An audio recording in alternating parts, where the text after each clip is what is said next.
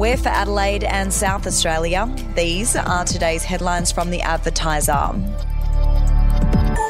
South Australia's most senior female public servants are paid tens of thousands of dollars less than male bosses, sparking calls for change.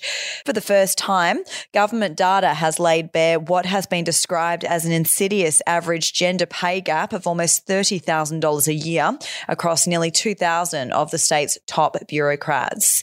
If you would like to read more on that story today, you can take out a subscription to The Advertiser at advertiser.com.au or download the app at your app store. Parents are being urged to do more to protect their children's personal data from being exploited by companies, hackers, foreign nations and pedophiles. Australia's National Children's Commissioner Anne Holland says by the time a child born in 2023 reaches the age of 13, 72 million pieces of their personal data will have been collected and stored on the internet. We'll be back after this. News doesn't have to be boring. The Brits have given Prince Harry a new nickname after yet another tell-all interview. Oh God, is it the Ginger Whinger?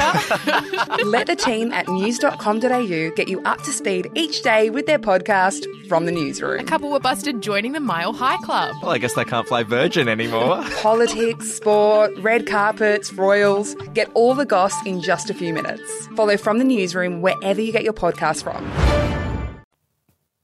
Public transport users have been urged to work from home as bus drivers plan to walk off the job amid a feud with their employer.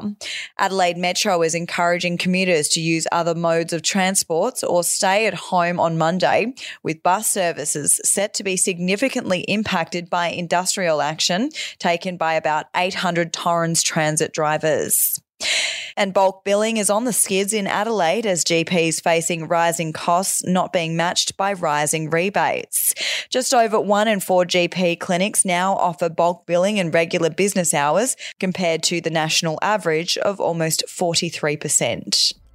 Those are your headlines from The Advertiser. For updates and breaking news throughout the day, take out a subscription at advertiser.com.au. We'll have another update for you tomorrow.